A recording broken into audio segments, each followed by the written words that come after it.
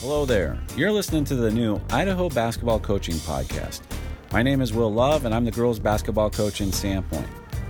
I listen to a lot of podcasts that deal with coaching basketball. In states like Oregon and Minnesota, high school coaches are producing podcasts that are specific to the state they coach in. Partly because of my media background, partly out of my love for basketball, and partly out of boredom during the coronavirus shutdown, I decided to give podcasting about basketball a try for Idaho. The basic premise of this podcast is to talk about coaching high school basketball in Idaho. The intent is to grow my knowledge, and hopefully yours, of the game and help create community. If you're a basketball coach in Idaho, I would love to spotlight you. If you're interested in participating on a future episode of the Idaho Basketball Coaching Podcast, please contact me at idahobasketballcoachingpodcast@gmail.com. You can also follow the podcast on Twitter.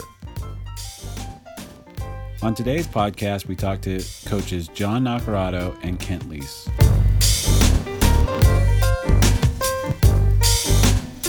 Okay, there's so many factors that play into a high school basketball team having success. Coaching, culture, and communications are obviously some of them. Today, we're joined by John Nacarado and Kent Lease. They're going to talk about several factors, including the role of assistant coaches, program identity and culture, player development, and communication with players, staff, and your administration. Coach Knock is the varsity assistant for the Coeur d'Alene girls basketball team. Anybody that follows high school basketball in Idaho knows the success Coeur d'Alene had last decade, but the program had been down. That's changing, with Coeur d'Alene probably one of the favorites to compete for a 5A title next year after making it to state this year.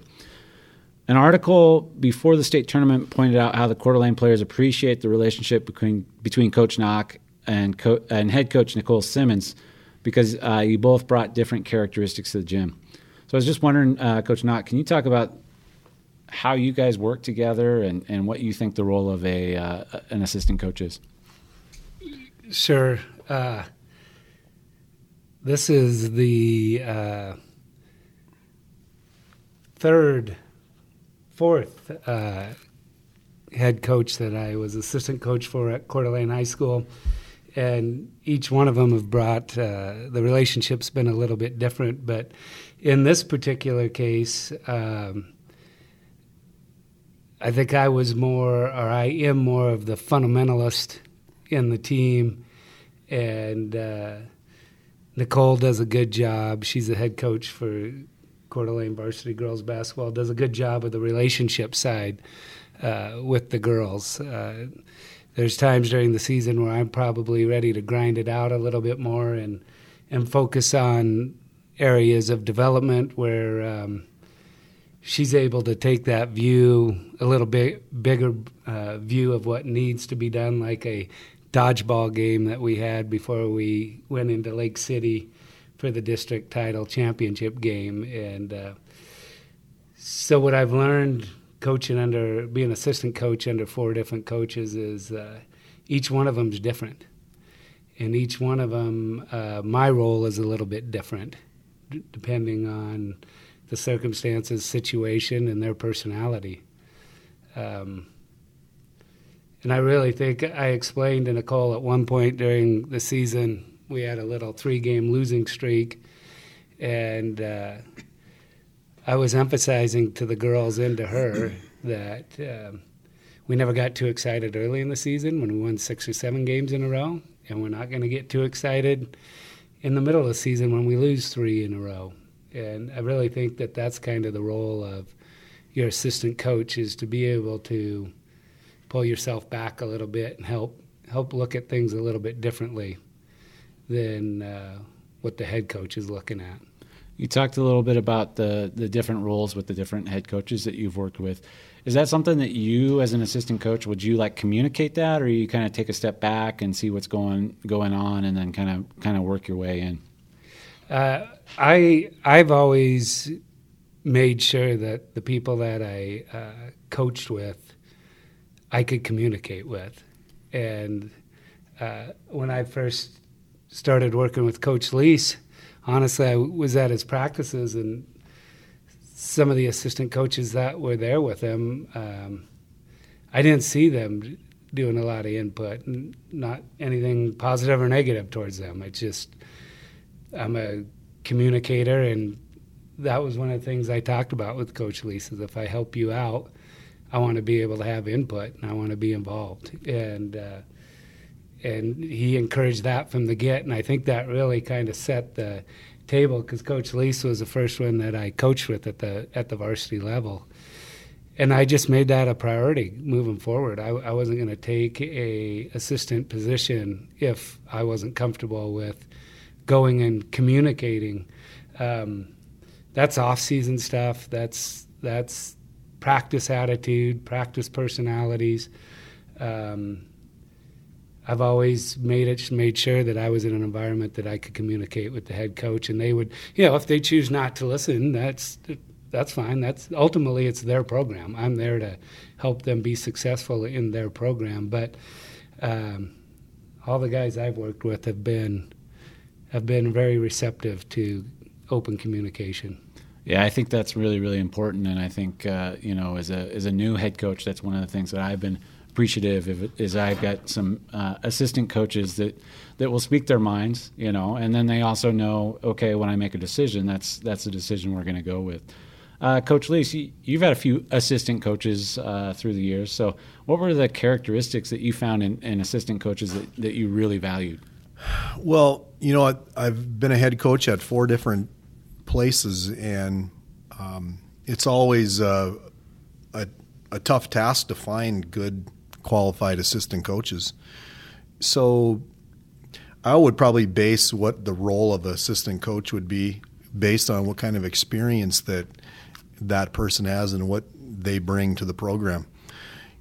If you have a couple assistant coaches that are maybe inexperienced or not as knowledgeable as you'd like, then you as the head coach have to have a bigger role, and you have to coach the coaches up. But I know, a couple examples when Coach Nacarado helped me out. He's got a lot of experience in man-to-man defense, rebounding the basketball, being tough and disciplined and things like that. So those would be some things that I would turn over to him and let him go with it.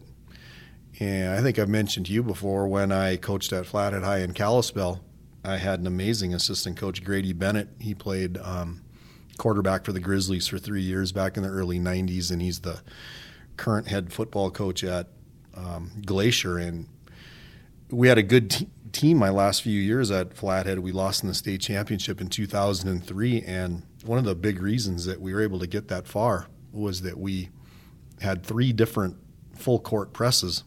And I feel a lot better coaching man-to-man defense in the half court, figuring out, positioning, rotations, and things like that. But as the floor got bigger, I didn't think I was as good at it. And I told him, I said, hey, if you want to do that, we have to go into the team room. We had a classroom, and you're going to have to explain to me on the whiteboard exactly what we're going to do, and you got to know what's going on. And I'm not kidding when I say this. He would say, I need 20 minutes at practice tomorrow. I need 15 minutes to go over our 1-2-1-1 soft press. And I literally would leave the gym and go down and have a Coke with the custodians. And I'd come back, and then we'd show up on Friday and Saturday night, and we'd look like $1 million in our press. And I had nothing to do with it. And it was because I had a great assistant coach that could do that. Mike McLean at Post Falls, he was the same. I could give him a lot of responsibility in practice and feel comfortable with it. Other times you might have to play a bigger role. But another philosophy that I have with assistant coaches, and not everybody agrees with me, is I want to find the best coaching staff that I can. I'm not worried about if they had more success than me, because that's been the case. Coach Nacarado is an awesome assistant coach. Also on our staff, Darren Taylor's won multiple state championships in multiple sports in the Coeur d'Alene area. We had a guy by the name of Coach Hughes that was the Los Angeles Times varsity basketball coach of the year one time back in the 80s or 90s, and he lives in Coeur d'Alene. He was on my staff. And it was fun to have coaches like that to bounce ideas off And then I would give them as big a role as they wanted. Coach Nacarado wanted a big role. Mike McLean wanted a big role. Coach Hughes was more, he liked to be in the background and observe and then, pull me aside and say, hey, are we going to practice harder today? It looks like a dang country club out there. Just little, witty little observations like that. So it varies, but I would like to have a lot of experience and then allow the coaches to coach. And I think they're going to want to come and help you out more in the off season. Agreed. So, Coach Nacarado, you guys had a great season, including a win over my team. But considering how young your team was, what were the type of things that you had to do the last 12 months to get that rise in the program?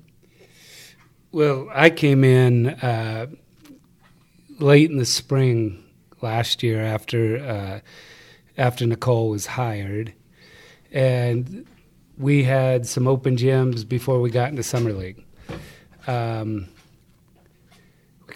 We had to get an identity. I wasn't real familiar with the team's style of play. There was a year or two in between the last time I coached the boys at CHS as an assistant and coming on with Nicole, and I kind of enjoyed my time off. I got back hunting and fishing and kind of doing some stuff that I like to do. So I didn't know a whole lot about the girls' team other than when I did go and watch them play, I knew they played hard and I knew they played fast. So that alone excited me. Nicole ended up having to take Maddie, her daughter, on a volleyball tournament. Maddie's a phenomenal athlete, as we all know. And she had some opportunities that they wanted to pursue for volleyball, and they were gone. So I got to coach the girls at the Gonzaga team camp on my own, which was a little bit intimidating, having never coached girls before and then not having Nicole there. But it was awesome. That was probably the best thing for me in terms of getting to know the girls. But what I learned about that group was they're winners, and they hadn't won a lot prior to last year. And they were ready to put the work in. So it really started at the Gonzaga camp. We only lost a couple games there, and we all know summer league wins and losses really doesn't matter, but it does when you're trying to teach a team how to win. And from then, we literally started grinding from June till season started with work in the gym and work in the weight room. Yeah, one of the things that your team, if people haven't had the opportunity to watch them play, is just how fast the pace that they play at. You'd think that there was a shot clock in Idaho with that. So when you were kind of thinking about how you were going to help out, what were some of the thoughts that came up, and how did you apply those with the team? For me, Coach Lease alluded to it earlier. I'm especially at high school, I believe defense and rebounding, first and foremost. If you can defend, if you want to defend, everybody can defend. If you want to defend and commit to defending and rebounding the basketball, you're going to have an opportunity to win almost all your games, especially in high school. So that's really what I wanted to bring. I wanted to bring a work ethic that we were not going to get outworked. Defensively, I wanted to be the full length of the court, the whole game, and then rebound. If you defend and you rebound, it sets the tone on the offensive end. There was one time, Coach, where in your game, you guys, we snuck out of here against you guys. You guys had a hell of a game against us. But down the stretch, we got a rebound, popped it out. You guys had closed the gap. We got a rebound, popped out, had a lay-in. And it was like that. I was like, man, if we didn't get that hoop right then, I don't know if the outcome of that game, if we still sneak out of here with the win. So, that mentality, I just wanted to give them that mentality of just going full bore the whole game. Coach, when you've taken over or gone to different programs, what's been your approach as far as installing what you want to do? Well, I think for me, it just starts with a lot of intensity in the work ethic of getting in the gym and working hard. And I think that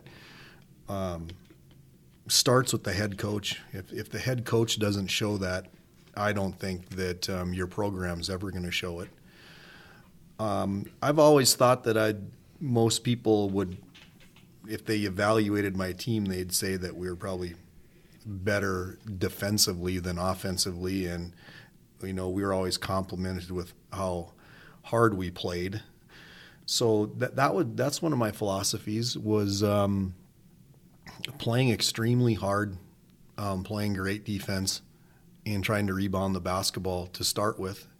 And I think that's one of the reasons Coach Nacarado and I connected, was that we have those same philosophies. Then offensively, I want it to be fun for the kids, so we're going to run if we can. So my teams most of the time have ran and hopefully played an entertaining style. But that's my initial philosophy. Well, what are some of the things that you would do? I guess drills or something like that you would start off with in doing this. Well, I can't remember back too far, but I remember when I coached at Coeur d'Alene and at Sandpoint, we would start our practices with some individual work. In a pretty quick amount of time, we'd be playing one-on-one and working on our one-on-one offensive skills and working on our defensive skills.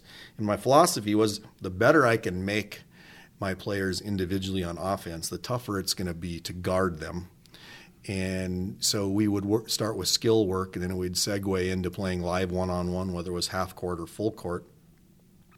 And then we'd get into some transition drills where not playing hard, not running hard is just not an option. You just have to do it. I'm a big believer that high school basketball players, I haven't coached girls, so Coach Nacarado, you could speak more than I can, but our athletes will do what we allow them to do. That's just what I've always found. My kids have always played hard, and people have said, "Well, how do you get your kids to play hard?" And I would just say, well, that's just an expectation. That's just what we're going to do. They don't really have a choice. So I do think a lot of it has to do with the energy and the intensity of the coach, the type of drills you set up, and try to make things as competitive as possible. I know Coach Nacarado is the same way. Yesterday I had a conversation with Mike McLean, the head coach at Post Falls, for about 30 minutes. I was down there visiting him, and it all comes back to making everything as competitive as possible. Having a winner and a loser, whether it's in an individual one-on-one session or whether you did a 10-minute full court scrimmage and you're focusing on different things like that. And I think if you bring it every day, you set your practices up correctly and just make that an expectation that you play hard, I don't think it's that hard. But I don't know if I answered your question. And I do have a fun story to talk about Coach Nacarado and about his intensity. About a year ago, I had to come over to Coeur d'Alene High for an AAU basketball meeting, and I didn't know that Coach Nacarado was there with the girls' basketball team. And when we got into CHS, all the lights were off, and we're trying to figure out what the heck are all the lights off for? And we came in the gym, and their team was practicing in the dark. So they they couldn't get the lights on. There was something wrong with the lighting system. I don't know if new plastic credit card keys were being distributed, but Coach Knock was there practicing in the dark. The show must go on, man. That's hey. I'll say something about Coach Lees. He says an occasional defensive drill. He got me started with one-on-one, full court defensive. He called it offensive drill. It was defensive from the beginning. And I employed that with the girls. Mm-hmm. And it makes a difference. When you have to defend someone, now we cut the court in half, so it's really half court, but still, until they get to half court, they have to restart. Once they get to half court, then they're live. Then they can attack the hoop, the offensive player. But prior to half court, if they beat their defensive player, they stop. You get the because otherwise, you get that first beat, they're gone. Right. That is probably the best drill. Trying to stay in the league in front of the girl you're supposed to defend or the boy you're supposed to defend, full court is not easy.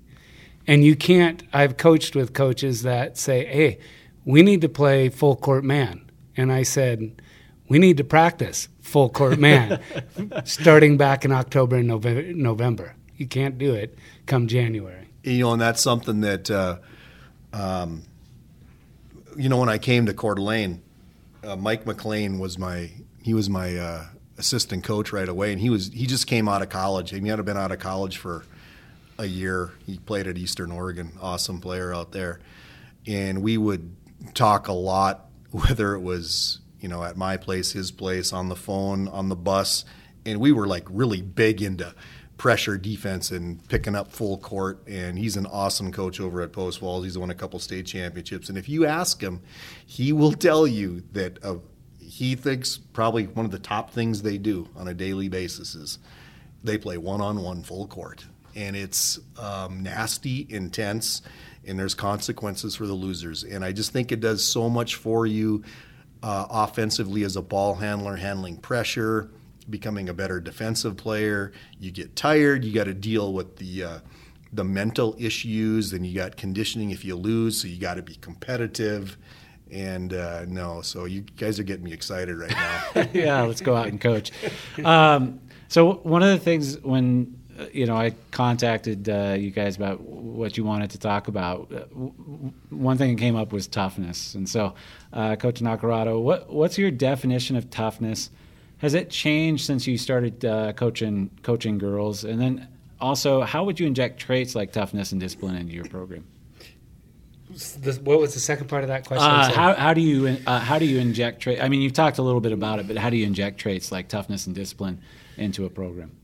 Yeah, the definition of toughness, I don't know. For me, I kind of prefer the word grit too. It's just you just got to outwork everybody that you're going to compete against. And what I've learned in my own life is I set these expectations. And then I meet them, and then I realize my expectations were too low. And so I want to compete against everybody else that I know I'm going to compete against in a certain environment, but it really comes down to also training yourself to exceed your own expectations. And I tell the girls that quite often. Your expectations should not exceed your effort. And they can see it.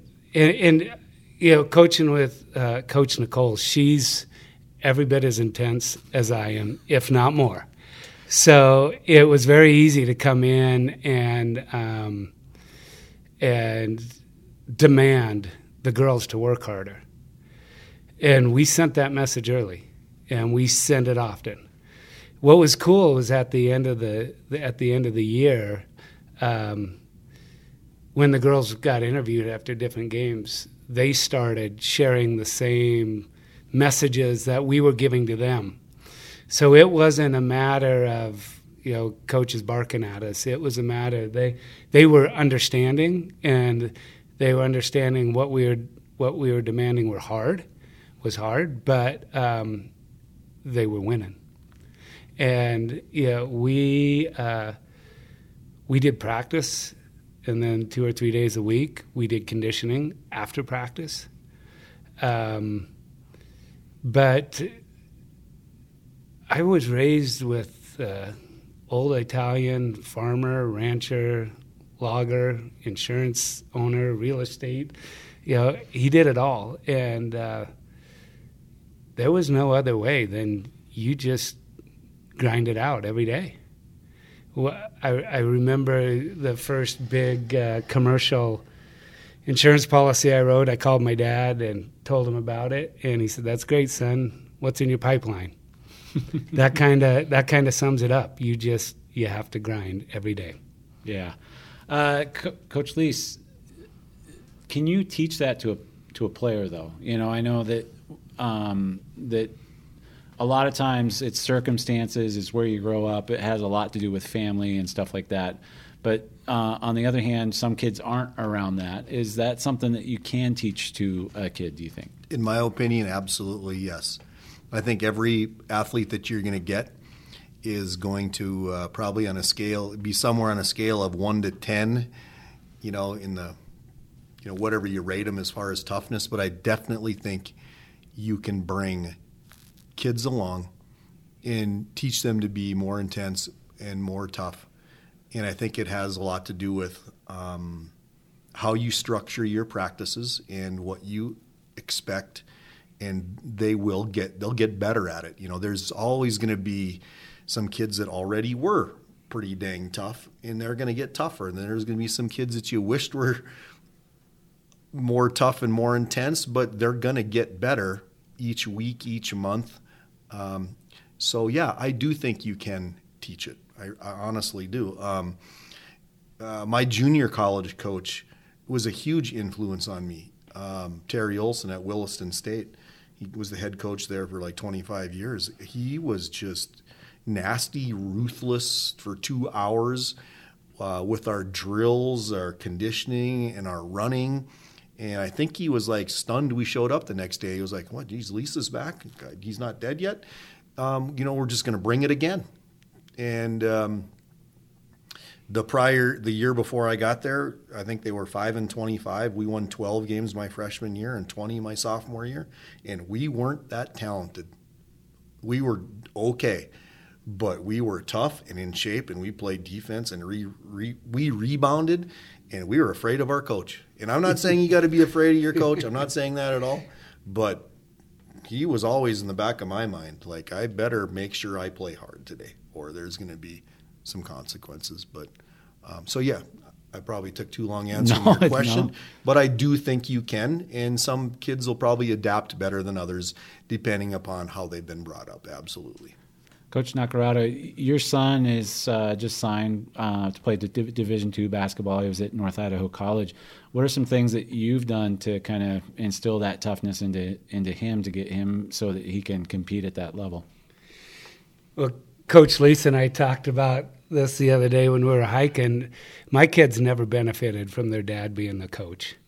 I had an expectation that if I was frustrated at other kids or the team, my boys and my daughter probably received that frustration unfairly at times. My oldest boy, Tony, he played a year at NIC. He was on that team that was undefeated. And he really probably, I kind of cut my teeth on Tony in terms of, that was the same time I was getting to coach at the varsity level. And they didn't have a choice. It just, in fact, one time we came home, my wife said, "Well, here's the deal. Either you're done coaching or he's done playing, and he's not done playing." So I learned there that I needed to relax a little bit. But the boys outside of sports in individual life, we demanded that they do the right things in terms of working right with us. And it's not to say kids, I know my kids made mistakes along the way. I'm not saying we they all have, right? Aren't angels, but we just always, we kept a wood stove in the house, and those boys went out and cut firewood with me for no other reason than I wanted them to learn that. We always made them, and if they wanted to play sports, they had to pull grades. We never compromised on that. And those are the little things. Those are the things that develop toughness all the way around. And it's funny, when Joey got recruited to play at UMass Lowell, the skill set they defined to me was that he was a hard worker. And I didn't understand that. That's not a skill set. that's life, But that was a skill set. He understood the game, and he was a hard worker. So I guess the answer to the question is I never really intended to instill toughness in them. I just did because that's the way I was raised. Okay, so how do you communicate that though to a player? What are some things that you can say or some things that you can do to kind of say, hey, we need to get you up to here when it comes to toughness? You know, I don't know if my players always like it, but I'm a storyteller in the classroom and on the basketball court, and I would use examples of past players that I have with their work ethic and the types of things that they did to get where they're at. And hopefully that helps a kid understand when they hear that over and over and over. And I would even tell them about things that I had to do. Like I remember one time in the 5th grade, my dad said, yeah, I'm taking you and your brother down to the newspaper, and you guys are getting a paper out. And I remember looking at my brother like, hey, were you in on this decision? No, we weren't. We delivered 110 newspapers in North Dakota weather for like 4 years. And you can't like go back to sleep at 5:30 in the morning, even though it's 13 below and the wind chill's 59 below. And those are the types of things that taught me to be tough, is you got to get up and go. And so those are the types of things that really help in your background when you're growing up, that can help you be tougher. And I think you can tell stories to kids, and then you can also, the way you design your practices, and hopefully it's just a gradual day by day process, you know, where your kids get tougher. Like even like when I think about, you know, Robbie Johnson, who played for me here at Sandpoint High. When I met Robbie did not want to come in. He did not want to come in and practice. You know, football would get over, and he'd be out in the parking lot, you know, talking to 4 or 5 girls, and I'd, hey, Robbie, you gonna come in? Yeah, I'll come in, coach. You know, and then, you know, just after you just wear them down, and you build a relationship with them, and you work with them, and then, you know, he was the 4A player of the year up here in North Idaho by the time he left, and now he's playing college football down at College of Idaho. So I think you have to take an interest in players, you know, tell them how this could be done, and also create workouts, and then just every single day in practice. You know, if practice is 90 minutes or 2 hours, you have to bring it the entire time. And if they're not tired and I'm not tired after practice, I don't think I did my job in getting kids to toughen up. I think Coach Lease brought an excellent point there, and I missed it when I first started coaching, was you have to have an interest in your players, and you have to develop trust, because once you get the trust established, then I'm always a straight shooter, but sometimes if a kid doesn't trust you and you're honest with them, or a straight shooter, they don't want to hear it. Once you've established the trust and they realize that you're interested in them as a person and not just an athlete, and you tell them, you know, you got to get tougher, you're just not tough enough, then they're willing to put that work in. That was the message we sent to the girls coming out of Boise. We're not big enough, strong enough, fast enough yet. We look at those top 3 teams down in Boise, no way, not right now. That's what we're working on. And, you know, COVID has changed that a little bit. Yeah, unfortunately. You could see, you know, constantly talking to the girls about, what are you doing? We wrote out workouts for them. You know, not a lot of ball skill workouts, but push-ups, squats, shoulder shrugs, back press, you know, all the things that's going to make them bigger, stronger, faster. Because like I was explaining to my daughter, I'm trying to get that process in her now. When I played, you worked on ball handling and shooting. In fact, if you lifted, everybody said, oh, well, he'll throw your shot up.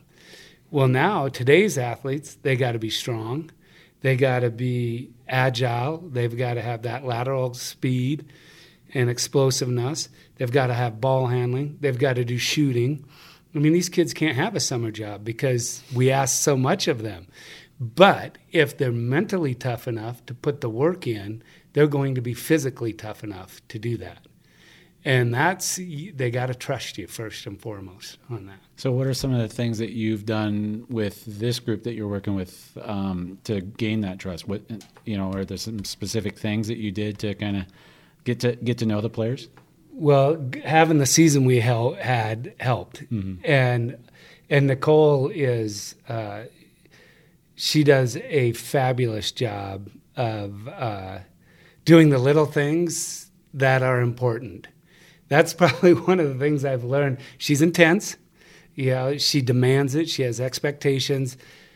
But for instance, like our end of the year banquet, the amount of little things she did for those girls never even crossed my mind. But those are the things that the athletes realize that you care. That you care. For the guys, because when I coached, as usually my boys were playing, so I had a lot of those athletes around our house at different times. And so they got to know me personally. So that trust factor was a lot easier to develop. But to be honest with you, what I've found is a lot of these guys having an independent adult that they can talk to, and you listen to them. You don't have to provide solutions to everything, but you're there, and you're honest with them. Then all of a sudden you get their trust, and that's probably the biggest thing that I'm learning in coaching is,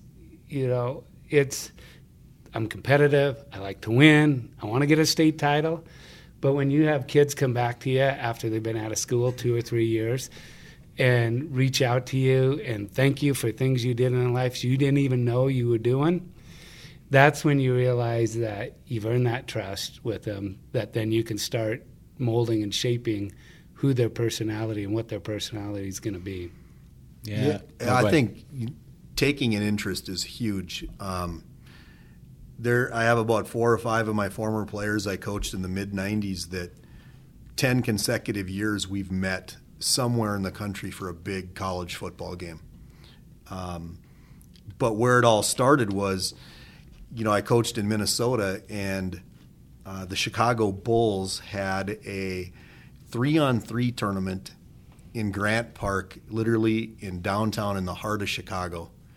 And myself and my assistant coach, we did this 2 years in a row. We loaded up a couple Suburbans and we drove, it had to be a 8-hour trip. We drove like 8 of our players to Chicago back-to-back years, and they were very successful playing street ball in downtown Chicago, and we took them to some cool restaurants, and we each year we went to Wrigley Field to watch the Cubs play, and those are the types of things that they start to feel comfortable around you, and then when they do that, they'll play hard for you. They really they do. I know people think I'm an intense person, but I think the main reason that my kids play hard is because, for the most part, I get along with them very well and have a relationship with them. And if you don't do that, I think you're going to have a hard time getting them to play hard for you all the time. I think that's a huge part of kids getting to play hard is, what kind of relationship do you have with them? Yeah, I've been thinking about this kind of the last couple of days. I read an article about Pete Carroll, and he talks about, there's kind of two things, probably more, but 2 things that you can kind of look at in coaching. And one of them is like, are you an outcome-based program or are you a relationship-based program? And, I think one of the things that I've been struggling with is that I'm more outcome-based.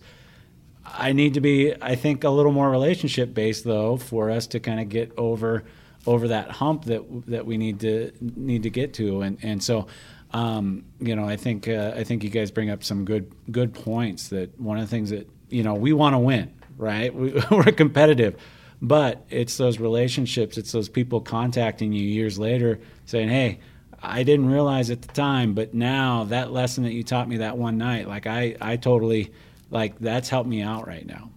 Well, one thing that crosses my mind about being outcome-based, I'm as competitive as you can possibly be, but I've never set a goal of winning a state championship, and I haven't won one.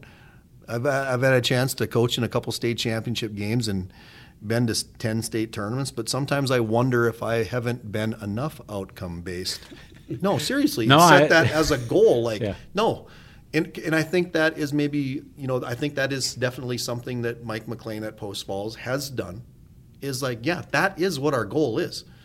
Our goal isn't just, and my goal never was to just get to the state tournament. Once we got there, we wanted, to win a state I know what you're saying. championship. But it was never like, I never wasted any mental energy worrying about getting a state championship. Maybe sometimes I think now, well, maybe I should have. Maybe that would have been the little extra motivation I needed. But so I think you have to have a balance between the both. No, I agree with you, and that's one of the things that why I've been kind of researching this off season is that we got to state, and that was our goal, and we reached our goal.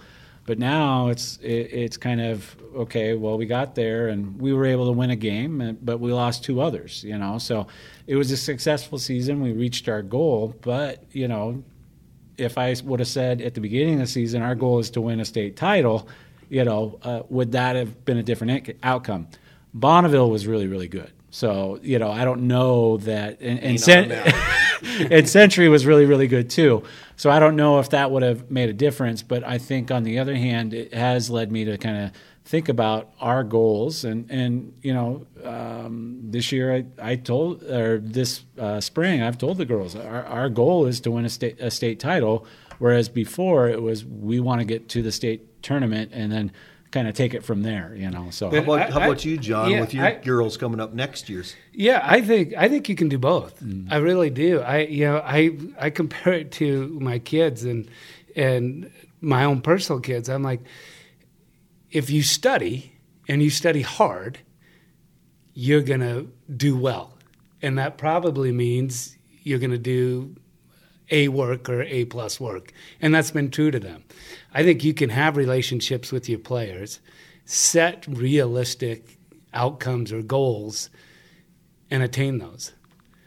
I don't know I just don't understand how without relationships you can really be successful. I mean, I think the days of old school coaching, like what we probably all grew up with, it's not going to work today.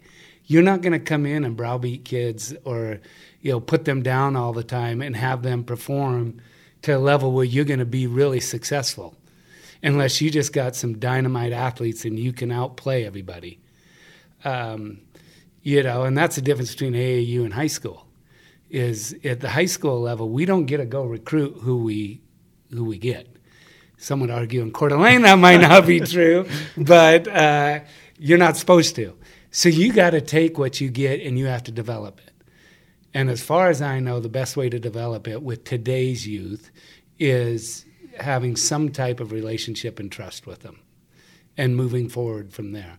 I think for us, one, not to get to state and be very competitive at state would be selling ourselves short. Why would we, we still have to get through league. Yeah.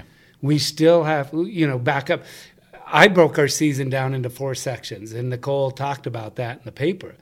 We had preseason stuff, which was all our non-league games.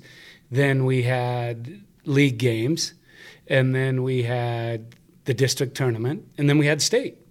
And ultimately, the first 3 seasons don't really matter till we hit that goal of getting to state. You can't get to state without winning the district championship or getting the second seed in. But each one of them build on each other, and that's why they're important to take them for what they are. But for us, I think our goal should be to get to state, and I think our goal should be to be very competitive at state and try to win a state title. But we have other hurdles we can't overlook either. Right. North Idaho girls basketball this year is going to be difficult. Lake City's got everybody pretty much back. Post Falls has everybody pretty much back. You guys are very solid. Lewiston, I think, is going to be better. Lewiston's got that JV team of theirs. Yeah, they've got a lot of big athletic girls. Lakeland's got athletes there. Moscow grinds. I mean, everybody up here, and I think you're going to see the same on the boys' side of it too. But you're not going to be able to overlook anybody any night. this coming season. Yeah, no, I totally agree. And you know, with us, with me saying to the girls, hey, we want to win a state title, it was also, but here's our path to getting there. Yeah. All right. And so we have to accomplish these things throughout the season. And it's kind of changed for us this year with the leagues, Right. 4A and 5A. Right. So, you know, right now, one of the things that is on our roadmap is that we have to we want to go 500 against the 5As, you know, and then, you know, there's some other things that we want to accomplish during that. But I think one of the things that I've seen is that, yeah, you want to have that end goal, but you also want to give that path, that roadmap to how you're going to get there, so that we can look at things and kind of judge ourselves. Hey, did we accomplish this? Did we accomplish this? And so if we don't get to that winning a state title, if we don't get to state, maybe there's some other things that we were able to accomplish 100%. And say, hey, we did do these things this year. So, Coach, any thoughts? You know, one thing real quick, though, that we can't forget, too, that we didn't name is Timberlake. Yeah. They're not 5A or 4A, but they'll give you everything you got and then a whole lot more. No, for sure. And they return pretty much everybody. Yeah, they're going to be they're going to be stout, real stout. Yeah. I do want to finish up with one last thing, and how important is good communication in the success of a program, and what does that look like, Coach Lees? Well, I excuse me.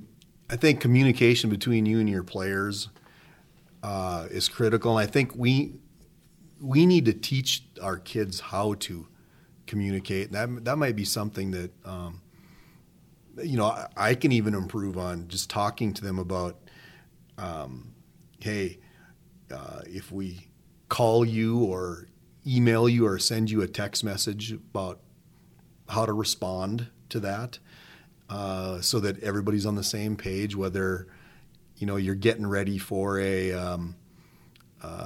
summer tournament at West Valley, or individual workouts or a team workout or things like that.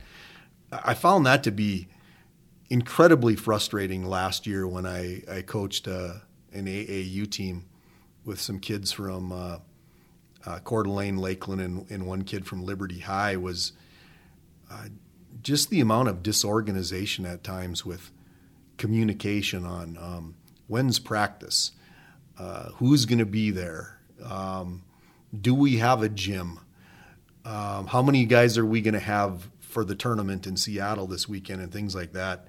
So that's something that drives me nuts, is when people don't communicate well with me. So I think that's something that's really critical. And then that's not even taking into account the kind of communication you need when you get on the floor. And now you're taking a look at, you know, running your offense, or, you know, getting back in transition on defense, or things like that. So I think communication's critical, and I think we probably all need to do a better job of assuming that, not assuming that all these athletes that we have are good at communicating. I think that's something we can do a better job at teaching. Well, I think you bring up a good point, that when we talk about communication, there's so many different levels to it as well. You know, as a coach, we have to communicate with families, we have to communicate with players, we have to communicate with assistant coaches, with administration, all those different things. And then, like you said, well, there's how do we communicate on the floor? How do we communicate in our pregame talk, in our postgame talk, all that stuff? How do the kids communicate with each other? What are some things that you've learned over the years about what makes for good communication? Yeah, you kind of hit me at a bad time on this one, because I'm not a big technology guy, and to communicate with the kids nowadays via text, and it is hard to send out text and not get a response. For me, it's you're used to teach your kids. You look the person in the eye, you shake their hand, you answer them, and I kind of feel the same principles can apply to text. Mm-hmm. You know, if you get a text, just respond in some manner. You know, but that's not necessarily the level of communication that kids have in today's world. So I'm working on that part and trying to understand. It doesn't slow me down. I'm like, okay, you guys aren't going to respond to me. I'm still gonna text you because that is the way to reach them. And when you talk to them in person, you know they're getting your information. So that's going to be something when we get back together. I am going to try to set that as common courtesy when someone communicates via social media, however we're doing it, that there's communication back. But then I think that and the lack of response and the comfort level the kids have with that translates onto the court. It's hard to get kids to communicate on the court. And the only way I've learned to do it is it has to be a point of emphasis in practice. And you just cannot let up on it. You can't play good defense if you're not communicating. You can't transition on either end if you're not communicating. So it's a critical part, but it is a challenge right now. Even from the time when I coached with Coach Lease and my oldest boy's crew to now, which you're talking 5, 6, 7 years, there's a big difference. They just don't talk on the court. And so we make it a point in practice. You've got to, and there's some players. I mean, even when they do communicate, you can't hear them. So you got to yell until we can hear you. There was just a Ben Affleck movie. I can't think of the title of it. What you're talking about. Yeah, and he was standing up at the top of the gym, making his point guard yell till he could hear him up there, and I totally related to that. Yeah, this is something I struggle with because when I played I was lucky enough to play point guard in college for 4 years. I was that guy in the court that did not shut up. I was yapping at my team. I was yapping at the refs when I probably shouldn't have been. Maybe yapping at the other team. And then if you've seen me coach now, I have a hard time to be quiet. So I have a hard time figuring out or understanding why other people aren't like me, that will communicate and talk more. And if I coach again, some things that I got to get better at are, like not just relying on my communication with the players to get information to their parents and things like that. Because if John's on my team and I tell John that, hey, we're practicing Saturday at 9 a.m., I expect John to know that we're practicing at 9 a.m. and to tell his mom and dad and whatever. And a lot of times that's not the case today.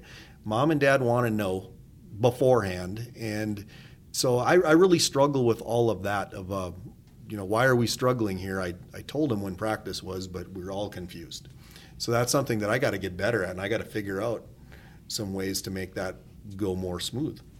Well, I think, one of the thoughts that I had the last couple days when it comes to communication is that, we love doing X's and O's and learning new stuff that way.